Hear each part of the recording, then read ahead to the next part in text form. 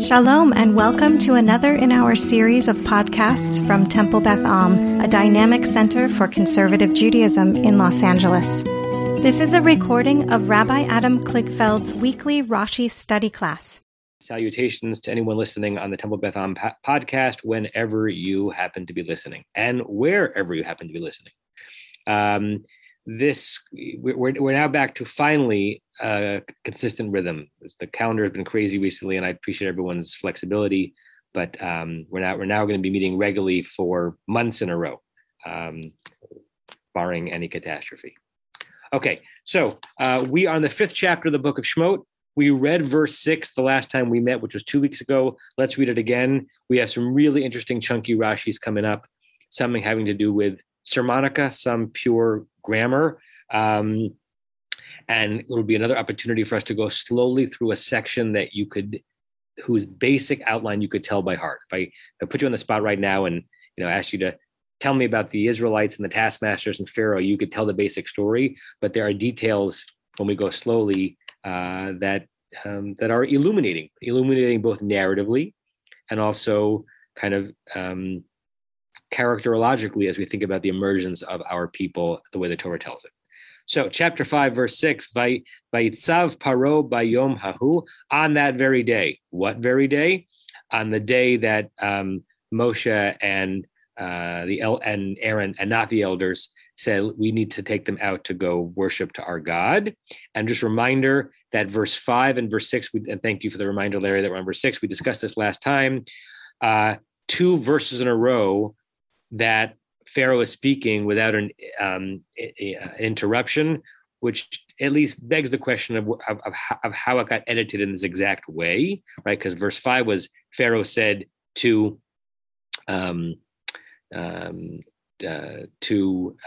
Moses and Aaron that you're getting in the way of their work, and now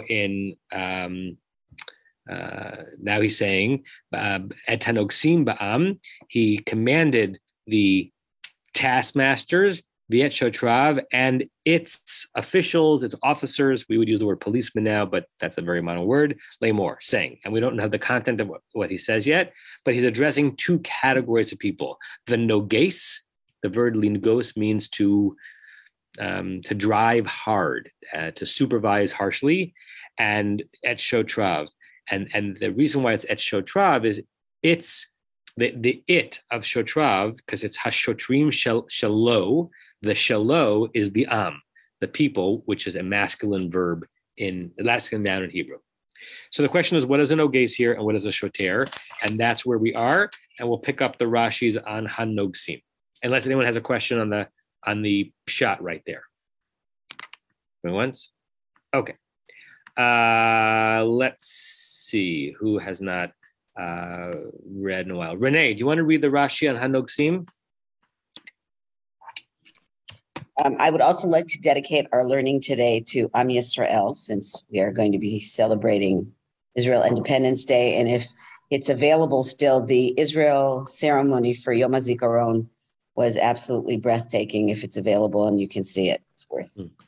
Thank you. And we have our own, by the way, Tekes Ma'avar tonight, starting at 6:15. Tekes Ma'avar literally means the ritual of transition, where we move from Yom HaZikaron to Yom HaTzma'ut. 6:15, I think, in the sanctuary, and then Mincha, and then a joyful Mari with aspects of Hallel to bring in Yom HaTzma'ut. And then, woohoo, annual meeting, right? The most extraordinary 90 minutes of your life every year, the annual meeting. So we hope you'll join for some or for all of that. And of course, and just so if you're confused about the date, because normally Yom HaZikaron is the 4th of ER and Yom HaAtzmaut is the 5th. It's moved up a day because we never have Yom HaAtzmaut celebrated on Shabbat or on Erev Shabbat or Shabbat for that matter. So since the 5th of ER would be Friday, this year it's moved back to Thursday, which means Yom HaZikaron is moved back to Wednesday. Okay. Yes, Renee. הנזגים מצרים היו, והשוטרים היו ישראלים. הנוגס ממונה על כמה שוטרים, והשוטר ממונה לרדות בעושי המלאכה. Okay, so see if you can make sense of that. The headline is that he's making a verbal distinction between a nogeis and a shoter, and he's assigning it to different categories of people in the story. Okay. So the taskmasters, they were Egyptians, and the guards were Israelites. Okay, so the first thing he says is we have two plural nouns in the verse. We have the plural of the nogeis and the plural of the shoter. And the first thing he wants us to know is this is not just different roles. These were roles held by different people. The nogeis were Egyptians and the shotrim were Israelites. Okay. Go ahead. And the taskmaster was in charge of several guards. Good. Literally mimunat from the verb limanot, which means to appoint, right? They were appointed. It's probably connected, or at least as a cousin to the root, meaning minyan, to count, limnot, but it's not the exact same verb. But they were appointed over several shotrim, and the shoter. And the guard was in charge of supervising the ones that didn't work. Who did work? Good. So the verb lirdot means to have dominion over. The first time we have that verb is back in Breshit when we're told that we're urdu bahem, that we humans have dominion over the other animals in the world. So we've got a hierarchy. We got Pharaoh. Underneath Pharaoh, I suppose we have his coterie. Then we have the Nogsim, who are Egyptian taskmasters. Underneath them, we have Shotrim, who are Israelites. And what are the Israelites are being asked to be Rodet, to have dominion over and have control over those who are actually doing the work. By the way, not to put too fine a point on it, what is this evocative of in our more recent Jewish history? Right? And maybe what were they inspired by? Right? So I'm obviously referring to capos. Capos are going on in the concentration camps. Yeah, and the Sonder Commander, right? So our worst oppressors have involuntarily, we imagine, or through some kind of a wretched pressure, our own people to be supervising the oppression. Of course, there's a lot of interesting, controversial, painful material from the Shoah about any Jew who was involved on any level in collaboration with the Nazis, right? And it's controversial because it's hard to know how to judge after the fact someone who was put in that situation, whether it's Rudolf Kastner, right? Or whether it's our dear friend Zichrono Livracha, Rachmil Hakman, who died very early on in COVID. It's hard to believe he's been gone 2 years, who survived Auschwitz, survived Birkenau by being in the Sonder Commando. The Sonder Commando meant he was essentially hired/forced, hired is too soft a word, by the Nazis to be involved in the workings of Birkenau, right? So is he a collaborator, or did he have no choice? But whatever he is, he's the shoter in this particular verse, right? Norm Rachel, I don't know if Rachel's there. No, Rachel is in the East Side. I have a vocabulary question. How does one distinguish between a shomer and a shoter? Good question. They rhyme, and they sound like they're from a similar family. It's an entirely different root.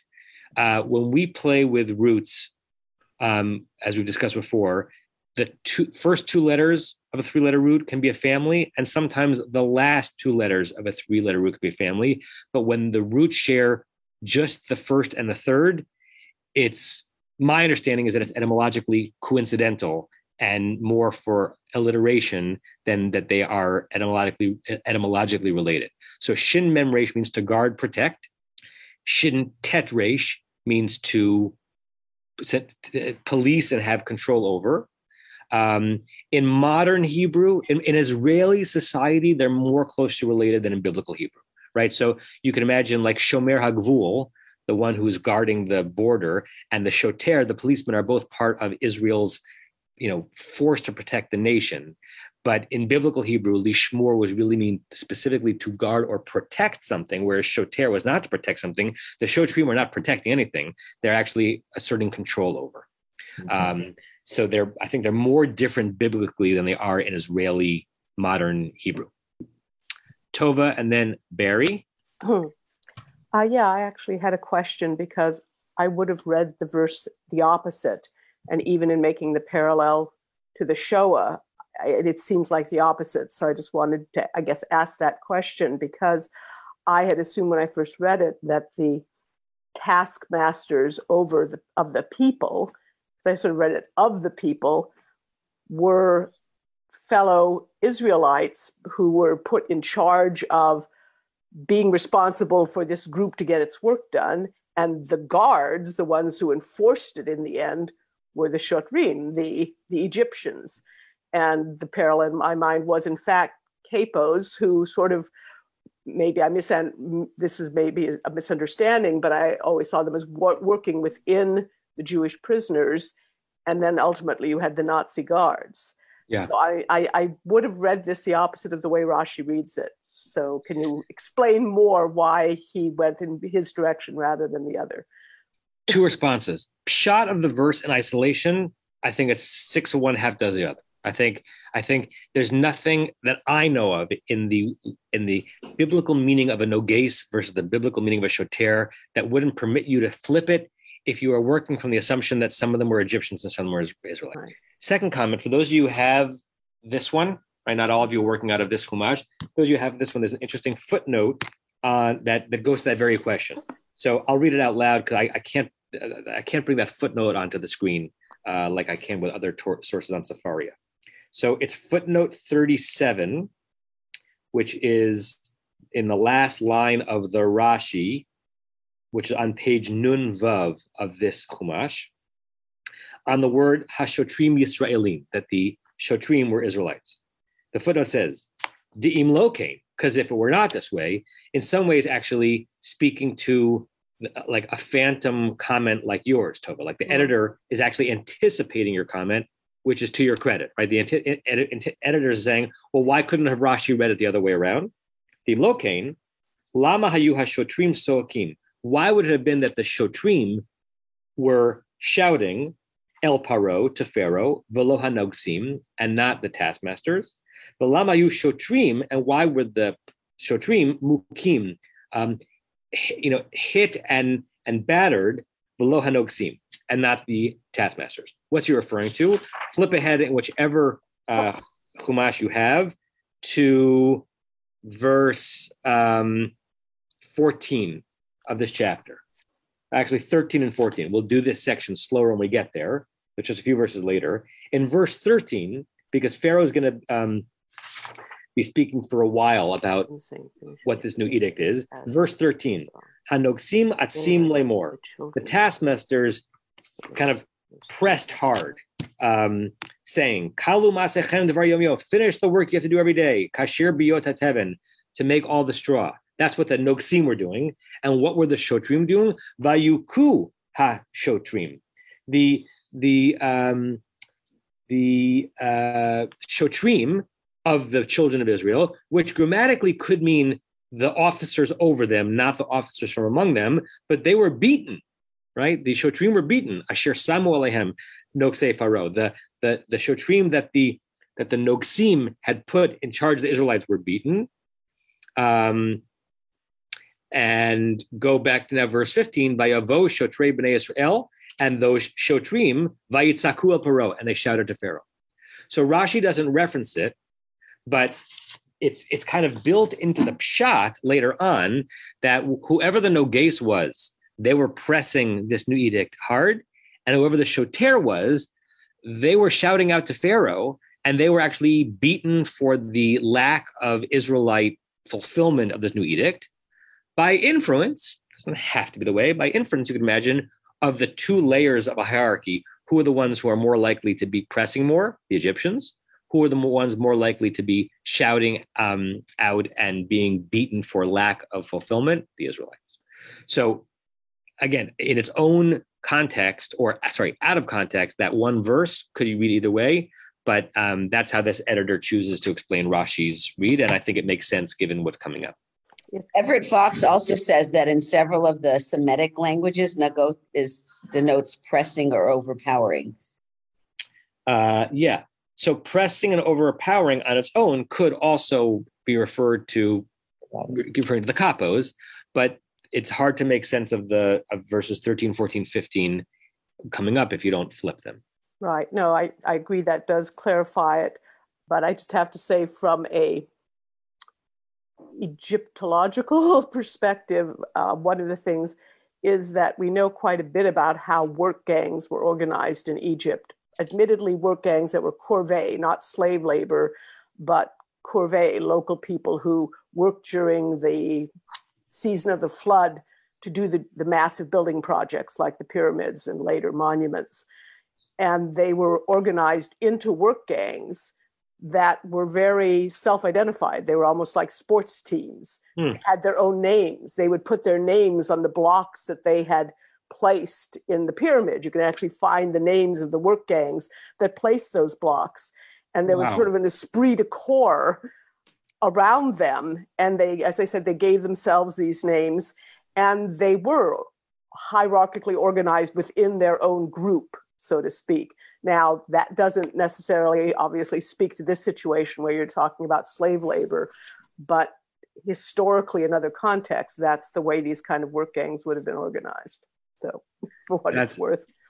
They actually found inscriptions identifying the, wow.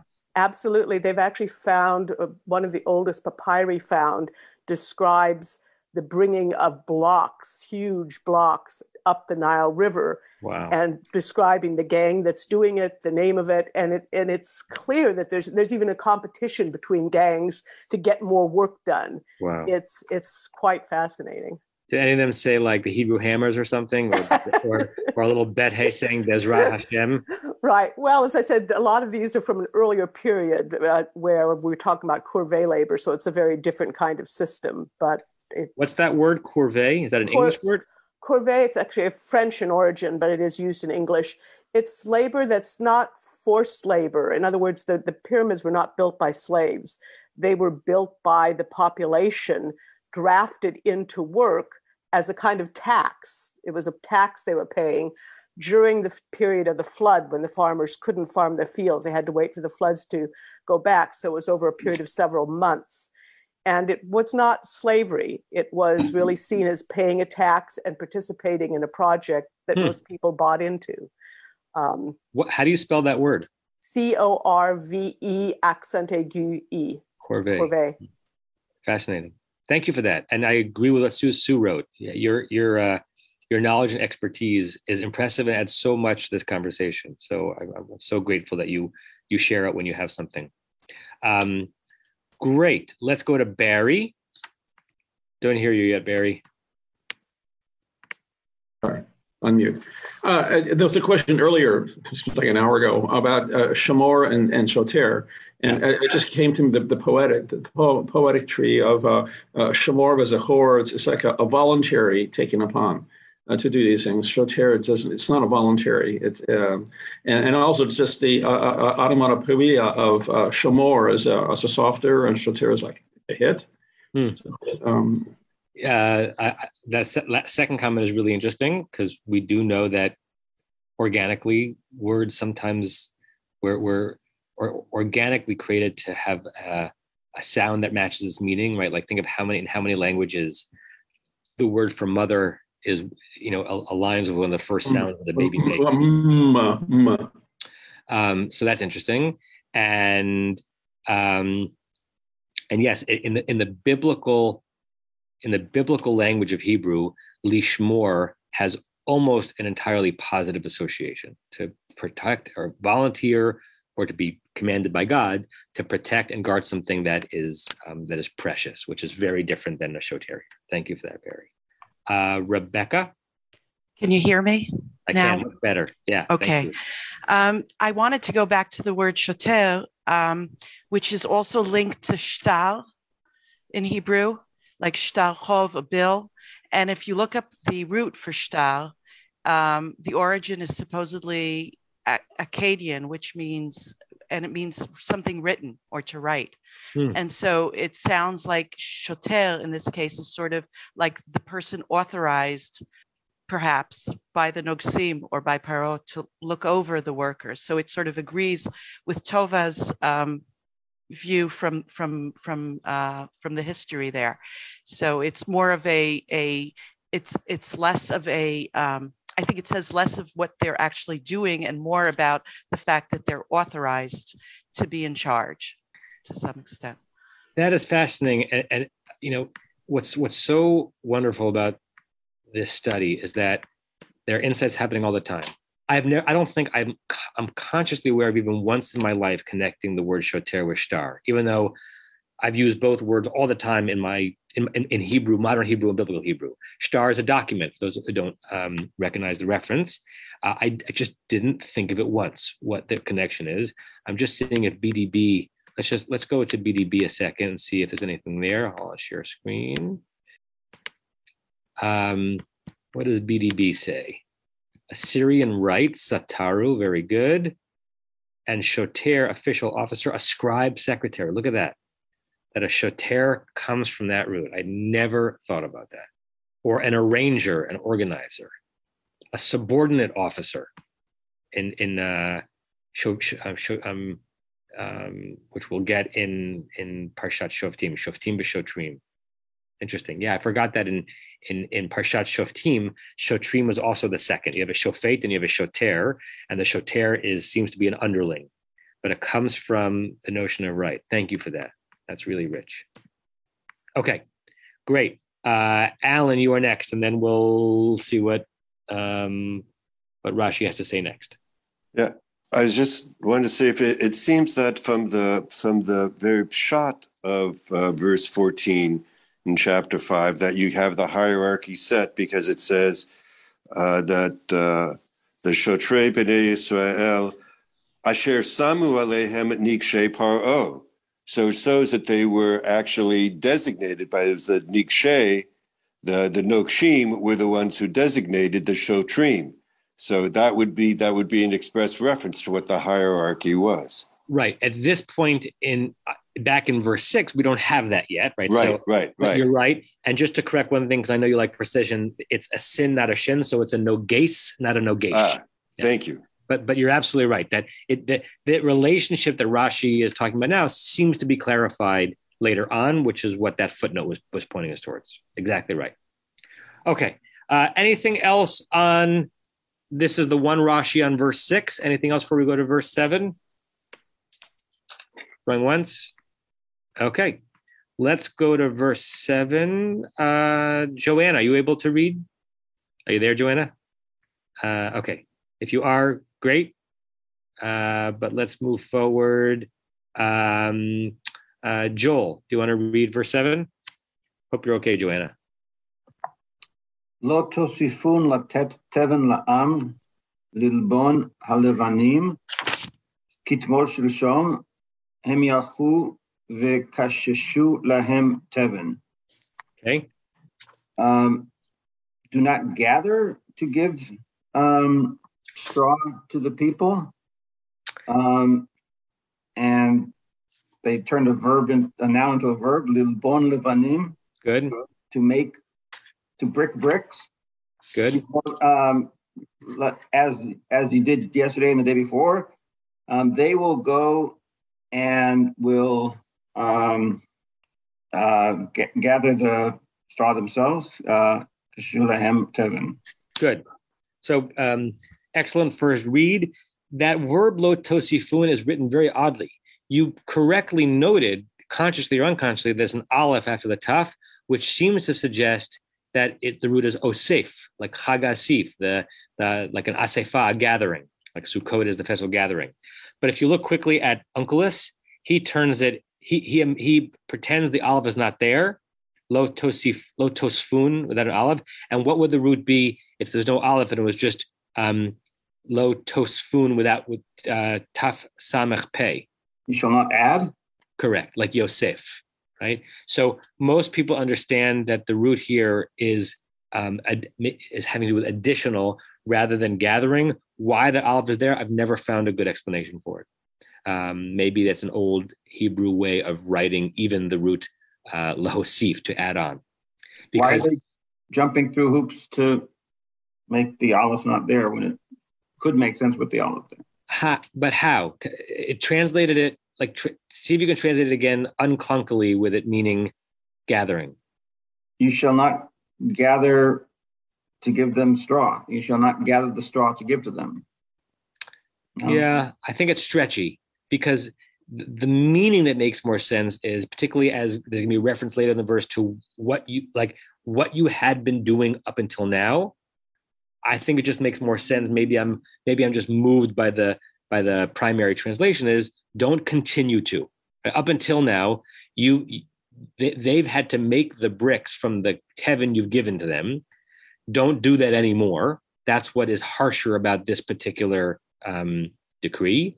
So I suppose it's possible, and if you go with legio difficultare, right, that the reading that makes less sense, maybe the more original one, because it's less likely that it was switched to a harder one. It's possible. Everett Fox doesn't mean he's the only. Everett Fox is not God, but Everett Fox translates it as "you are no longer to," from the notion of continuing. Additionally, I'd be curious to see if any of the translations in front of Larry in particular read it as osef rather than lehosif. And let's just go, before I get Stevie and Barry, I love your, Joel, how you reference little bone levanim, a very Hebrew thing to verb the noun, right? Whatever it means to lovain, what you do when you're lovaining is you're making levanim. We can't do that in English. You don't brick a brick. But we have a sense of what it means to form the brick.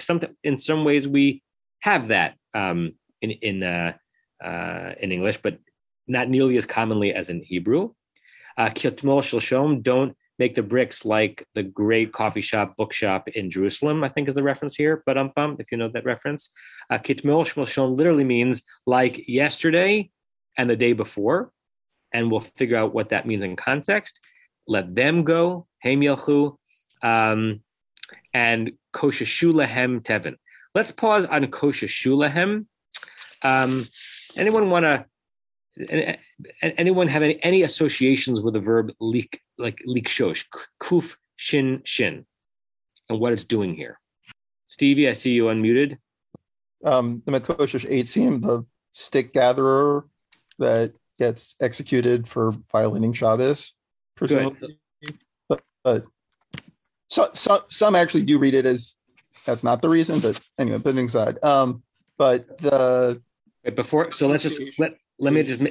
Before you keep going, let me just show everybody that verse. So later on in Sefer Bamidbar, Vayehu b'nei Yisrael b'midbar, the Israelites were in the wilderness. Vayimtzeu ish, they found a person who was mikoshesh eitzim. He was by inference gathering wood. Yom HaShabbat, and he was killed, and it's a short narrative talking about the sanctity of Shabbat. So here, koshesh seems to gather. Any other references that people have in their mind to the verb likshosh? Also a little bit like koshi, kushia, difficulty. That's interesting. That's from Kuf Shin Hey, whereas this seems to be like usually when you have a second letter doubled in a root, it's an intensifying or an expansion of the two-letter root. What does kash mean in modern Hebrew? Straw, right? So now it's hard to know what's the chicken and what's the egg. That maybe the reason kash means straw is because this verb, right? But if kash means straw, then koshesh means to do the thing you do with straw. What do you do with straw?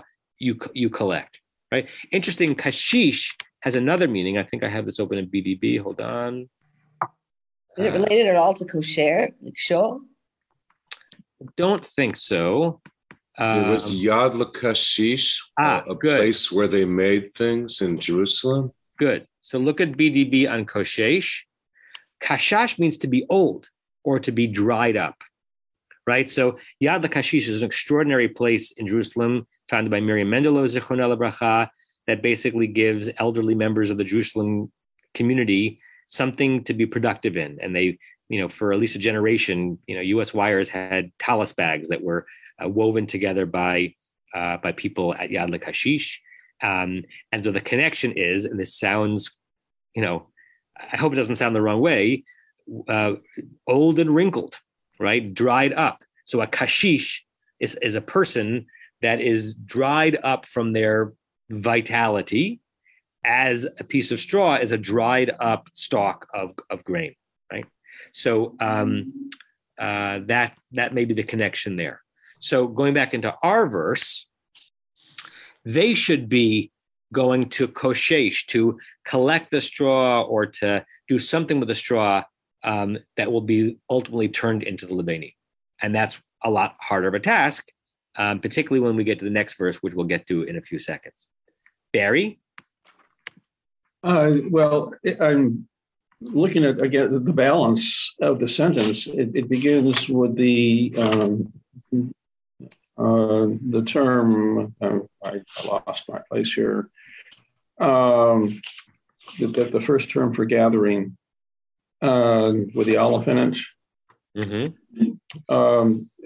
And that's verse 7, yeah. And the question was why the aleph?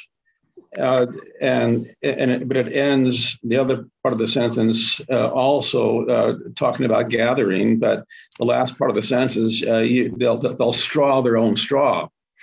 And the first part is, as before, you have been a gathering to give to them. So it begins with serving to them, the gathering, and the last part is it's very hard. Let them straw their straw. Let them straw their straw. Yeah. So it becomes intensified. It's not just as before; it's intensified by this poetic structure. Yeah, and if you look at the Onkelos, the translation of koshesh into Aramaic, he renders it as yigabavun lahon tivna.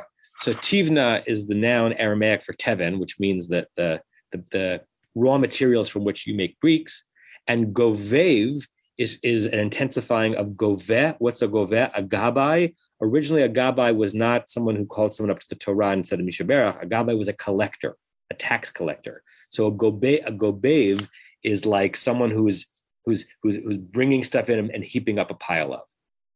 So that's how he renders koshesh. Okay, Barbara, and then we'll go back to Joel and see what Rashi says in the verse. This is just a question. Why in the Bible is straw teven, but now you say in modern days it's kash? Why did they change? Why did they give up on the word teven that's biblical and use the other word nowadays? I'm just curious. I think the best way to answer that is there are synonyms even in Hebrew, right? So there are words that mean similar things, and maybe Rebecca Menace can correct me on this. I think in modern Hebrew, I know that kash means the straw that you drink from.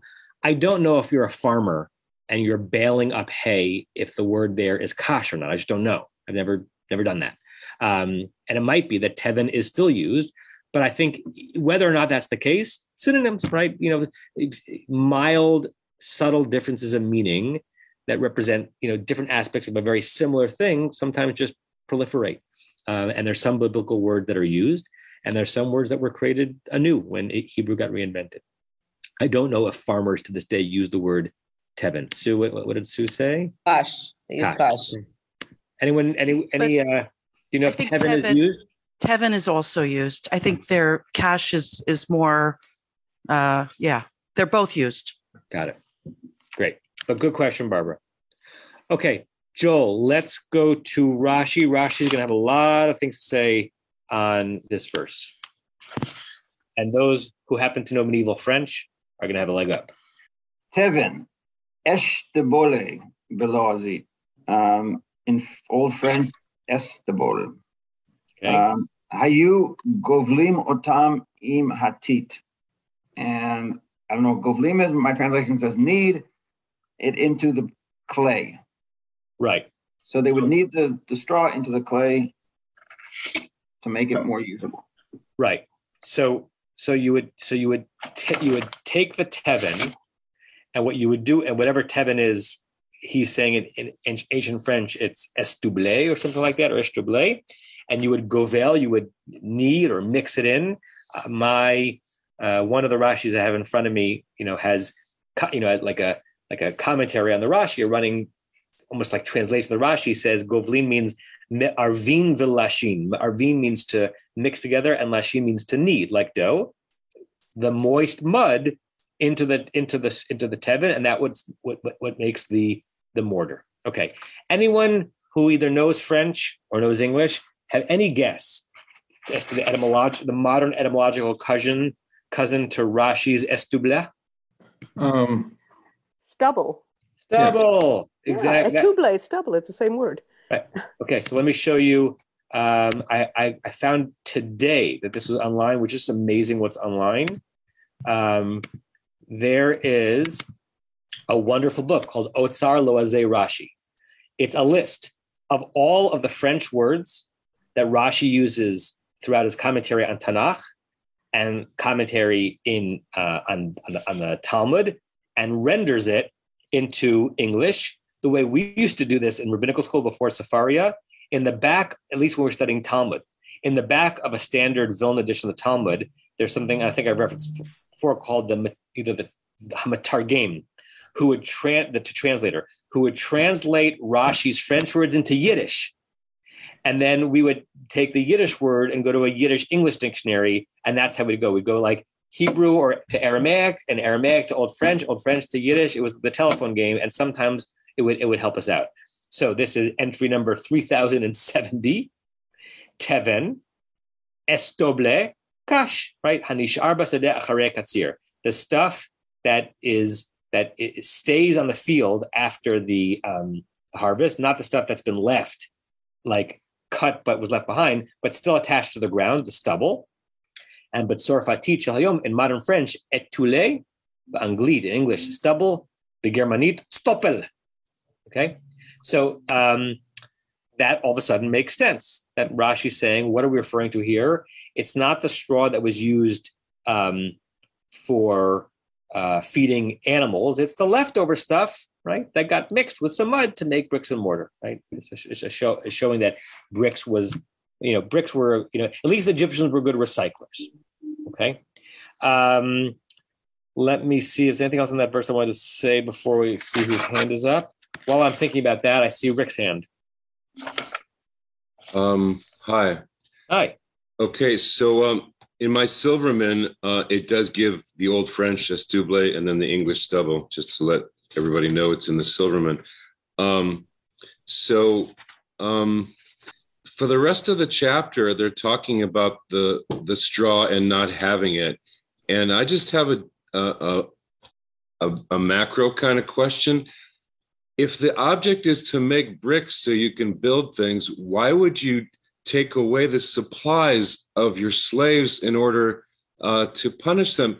The only effect is they're not going to be able to make as many bricks. So you can punish them all sorts of ways. You could beat them. You could do all sorts of horrible things. But why this particular thing? And it goes on sentence after sentence.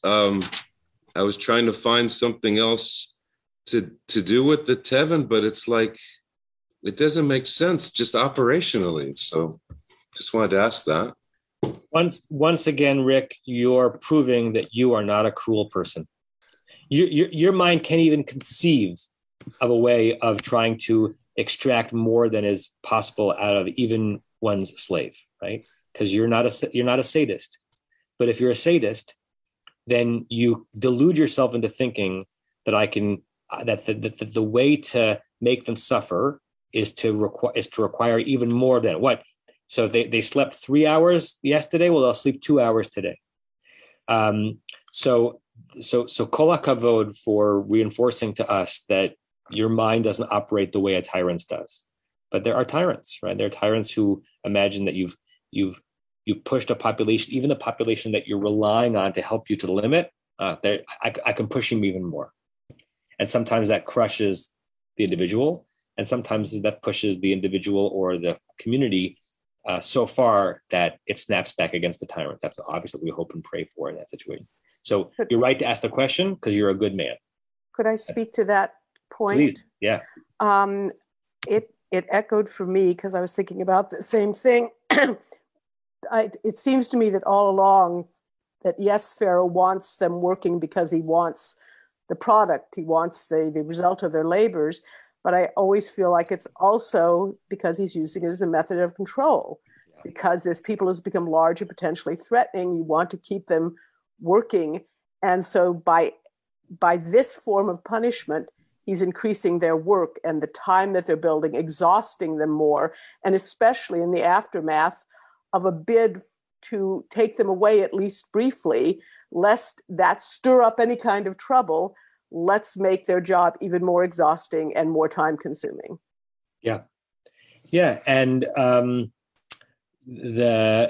what's that one line midrash in the Haggadah, right? In the Arami Oved Avi section, my father's a wandering Aramean, which is this extended, simple midrash section of the Haggadah. I believe that the midrash on Vayavidu Otam Befarach, that they made them work Befarach. What does the word Befarach mean? It means we often translate it as ruthlessly.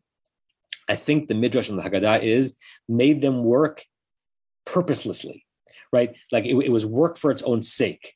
That it's not that Pharaoh was so reliant on them economically. And for the moment, I'm staying in a midrashic world and not a historic world, right? So this may not have been, made sense if you're thinking about ancient economy, but that it was work that wasn't even producing something that was needed. It was work for its own sake. So if you're making someone work just for their own sake, just for your own sake, and not because you need the product, then you can just keep making them make more. And so if it's more ruthless, that's the point.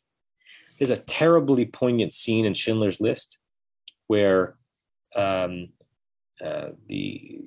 Amon Gut character, played by Ralph Fiennes, goes to Schindler's factory, and he's touring it, and they're making the pots and the pans, and there's an old Jew, I think he was the rabbi, who marries the couple at the end of the movie, is operating his machine, and the Nazi, show me how you do it, and he does it very quickly, and he's proud to show him that he works the machine so quickly. And then Goethe says, so if you can do it that quickly, how long is your shift today, and how come your pile is that small, right? It's very evocative of this scene, right? Whether consciously or unconsciously. So if you can indeed work that efficiently, how come you haven't been working that efficiently since the moment you got to work today? And then they bring him out to the back and they threaten to shoot him, and the gun doesn't shoot. It's a terrible scene. The guy thinks he's going to die, and then the gun, what's the word? It hitches. Misfire. Jams. It jams. Thank you. So it's a terrible scene, but it's evocative of, if your ruthlessness is ruthless for its own sake, then near max productivity is no longer a barrier. It's no longer a ceiling. Push it even worse than that. Okay, I think I saw Joanna's hand up next, so go ahead. I think another quality of a ruthless tyrant is this concept that you're so focused on oppressing the other that the thought of protecting or doing good for your own people becomes, way down the totem pole in the scheme of things for you. And I think that's going to become even more evident in the plagues. Say more about that last sentence. Because time after time in the plagues, especially by the time Paro starts to get warnings about the plagues, if you were concerned about your own people, you would heed the warning. You would protect your people. But Very good, Joanna. And so if you combine the last two comments together, what Rick and Joanna said, we're seeing the Torah, as we go slowly, really describe what a maniac is, and really describe what a tyrant is, and really describe the difference between a benevolent autocrat and a tyrant who, even when it seems like the tyrant is trying to do what's best for the society and the civilization and the people in it, is a madman or a madwoman, and only focused, and even to that society and that economy's own disfavor, is simply expressing ruthlessness for its own sake. Great, that's a wonderful connection. Thank you for that, Joanna. Norm, and then we'll keep going. While we were still talking about the cognates or the translations of the word, the German is actually Stoppel. It is a direct relationship to the Yiddish word Stopp, and which means to stuff, and it means stuff also in German. And they kneaded or stuffed the straw in with the clay. And in the same way, it has numerous meanings in German and in Yiddish, some of which are appropriate for this class and some of which are not, that use that same concept. Interesting. Thank you for that, Norm. Now, the next time I hear the word shtup, I'll think of shmot and not other things. Barry. Yeah, I had a comment earlier, then my whole internet went out and had to go back in again. So as a clay person, straw, meaning the long strands of straw that grow in the ground, cannot be mushed into clay. That won't work. If the clay was wet, like liquidy soup, you might stir long straw into that, but when it dried, it would crack because the long strands of straw would not adhere to the clay. But now we have the word stubble, which I imagine to be crushed up pieces of straw. Now that can be either stirred into wet clay or kneaded into clay that's more like dough. But it'd have to be crushed up pieces of straw. Once again, reminding us that this material is always better studied with both a historian and a potter amongst us. And I'll use this opportunity to praise Barry for years, if not decades, I'm sure, of being the producer of the Kiddush cups that we give to B'nai Mitzvah students as an artisan potter. So you're part of the legacy that every Bar Bat Mitzvah student gets in our community. And we're so appreciative of that. Thank you, Barry. Okay, back to Joel, because we did the Rashi on Tevin, but now we're going to get the Rashi on Levanim, which is interesting because if I'm not mistaken, this is one of the very few times where take that back. Tevin appears early in the verse too. I was thinking that it was out of order because the last word of the verse is Tevin, but I forgot that it's also in Lo Tosifun Latei Tevin. So Rashi comments on Tevin, and now on Levanim. Joel? Levanim, Tiulish, below as lead. I have Tiules, Tiulis. So we'll look at that Loezi Rashi in a bit, but finish off the comment to Rashi. Shosim mitit, that is made from the clay. Umeyavshim otam bechama, and it's dried out in an oven. No. The sun. The sun. Chama is the sun here, right? V'yesh sorfim otam b'kivsan. Kivshan. And there are those who dry it out in an oven. Yeah, or a furnace. Good. Okay, so the first thing Rashi does is give us another French word. Before I bring up the Otsar Rashi again. Chama is another one of those words that, for Barbara's sake, that modern Israel didn't take the biblical word. They took a different word. Right, and also moon. Right, we have Yareach and Levana. Right, they're the same word, but they're just different synonyms of the same word. So, if anyone who has not quote unquote checked and cheated, and before I bring up the Loezi Rashi, anyone want to give a guess as to what the French that's being rendered here as tiule or tulish? Tiles. Very good. Okay, so let me bring it up again. Let's see what the Otsar Loezi Rashi shows. I'm pretty sure that Barry is correct. And the sun in Egypt there, Tova would agree, would be as hot as a furnace. Right. So entry number 3071 in Loezi Rashi, our verse chapter 5 and 7. The word in question is the Benim. Rashi renders it as tiulis. That would be spelled like the transliteration of that into English as tiule. And the modern Hebrew word, which I didn't know this word, is ra'afim. So the things that are made from that mixture of the straw and the clay. Now, was anyone on this trip? Anyone in this class on the Morocco trip with us? Yes, Rebecca and Leonard. What does this remind you of? to put you on the spot, or anyone else who was on it. I think Sue was not on it. Anyone who's in Morocco with us, what does this remind you of? Barbara, what does this remind you of? In Fez, we went to a factory in Fez where we see people making exquisite tiles. I think of a tile as like a beautiful thing to put, to line a backstop in a kitchen. But how a tile is often clay, and we saw the production that's probably not changed in hundreds, if not thousands of years, of people getting the raw material and mixing it together and then forming it and then firing it and then painting it. And it was really, in my mind, it connected the word tile with this notion of a lumpy clay that has both, the liquid in it of the mud and also the organic material that holds it together. That's what at least it reminds me of. Good. Anybody else want to say anything on this Rashi, right? Where he's just defining the term and he's telling us the two different ways of making it. If not, I want to show you something else, which I'm surprised Rashi doesn't make reference to in this comment. This is not the first time that we've had the word levenim in the Torah, nor is it the first time that Rashi comments on it.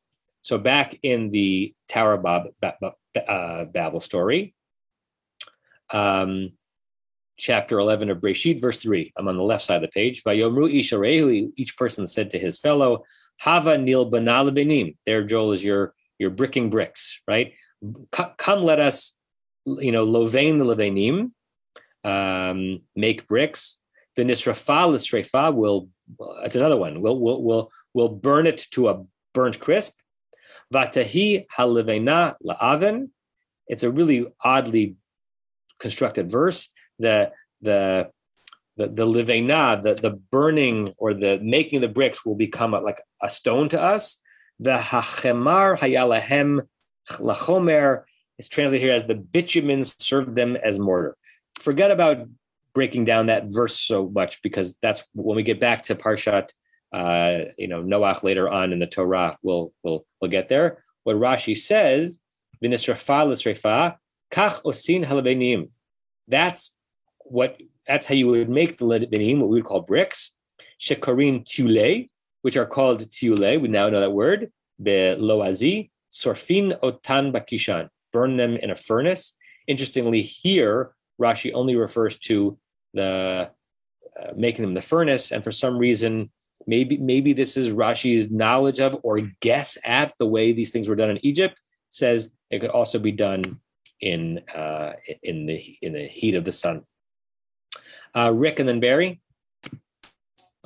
Just before we leave, there's a nice little trope thing. There's a yativ on Haim, Yehu, they will go, or whatever tense that is, but it's like a little bit of a foreshadow of the Israelites leaving. The lechu we've seen before. He tells Moses and Aaron to go, so it's all about going and not going. But I like the little glimpse of them leaving. Yeah, I mean, I hadn't thought about the glimpse of the leaving. I've always, as a laner, found the yativ on that haim to be like an exclamation point, because that's where the tyranny comes out. Up until now, it's been hard enough for them to make the bricks when we've given them, but now, haim yahu, they're the ones who are going to go out and gather it themselves, as if they have any more energy, any energy left. Yeah. Barry and then Joanna. You're muted, Barry. Going back to clay and the properties of drying the clay out in the sun or a low-level heated oven is called bisqueware. Bisqueware over time with rain and water will wear down. It's hard, but it will crumble. If you put it into a higher hot oven at the highest temperature, the chemical properties of the clay changes, and it comes out hard as stone. In fact, that's what we call stoneware. You mean stoneware is not from stone; it's from clay that is produced the way that's as hard as stone? it's been fired at a very high temperature, over 2,000 degrees. Wow. And its chemical property changes, and so we call that stoneware. It's not as hard as stone, like from a mountain stone, but it will last for a long time. And so that's what they're getting out here in your terms. That's helpful. It has implications for kashrut, because actual stoneware does not need to be koshered, or can be koshered easily. But things that are made from clay, most people would say they cannot be koshered. So right, because clay stoneware seems like stone, but it cracks will be in there, and those cracks will kashrut. Thank you, Barry. Joanna and then Rebecca. That's probably all we'll have time for today. I too was having internet problems at the beginning, and I only caught bits of the conversation about kash. So I'm not sure if this came up, but as we were talking now, what popped out at me was the use of the verb kosheshu. Why not the more common verbs for gather, le'asof or lilkot? And the other thing that popped into my head, interestingly, as I started to think about this shoresh, is another place in another context where it's used, which is in Bamidbar with the stick gatherer on Shabbat. So it seems possibly that this verb is used specifically to gather short, stubbly things, which then sort of supports the definition of tevin that we were talking about. Yeah, so when your internet was out, we had brought that verse up onto the screen because that is the other. I think it's the only other place where kuf shin shin is used in the Torah. Could be wrong. And what we'll get to next time is Rashi's very. I think it's like a one-word comment. Yeah. So I won't give the story away, but it's a one-word comment. It is the only other place in Chumash. It comes up once else in Tanakh where Elijah encounters this woman who's also Makoshesh Eitzim. Got it. So, and the question is, Joel was mentioning before that the lilbon levenim is that common Hebrew thing of where the verb matches the noun. If kash as a noun existed in concept back then, which I don't know, we could have had another, because it could have been v'kosheshu lahem kash. But it's close enough that it suggests that maybe the reason why it's koshesh here and not locate, and Rashi will weigh in on that, is because the verb koshesh might be built from the word that actually means straw. Rebecca, last comment of the day. Okay, I'll make it really quick. I'm still with the word lilaben and livanim. Mm-hmm. What I think of when I hear the word lilaben has to do with heating something to the point where it turns white. And I think I'm not sure about ceramics exactly, but I think you're taking the clay, and by burning it, you're making it what you're bleaching it, I guess. And that word is later used in other contexts of really, even a heated discussion on something to get the essence out of something. So I don't know if the word livena comes from making something white, but I think lilaben, there might be some connection there. That's great, right? Because we would normally not associate what we're the English word brick with anything that has to do with something white. In going back to kashrut, one of the ways in which you kasher something is called libun kal or libun gamor, and it's heating something to the point of its being blanched of all of its color, and that will help it get rid of any taste that was brought into it. So that's libun. It's libun kal, lightning, or libun chamor, like more intense whitening of the object. So those things I think are very much related. You have been listening to another in our series of podcasts from Temple Beth Am, a dynamic center for conservative Judaism in Los Angeles. If you enjoy these podcasts, we invite you to write a review on the Apple Podcast site or wherever you get your podcasts. For more information about Temple Beth Am Los Angeles, go to tbala.org.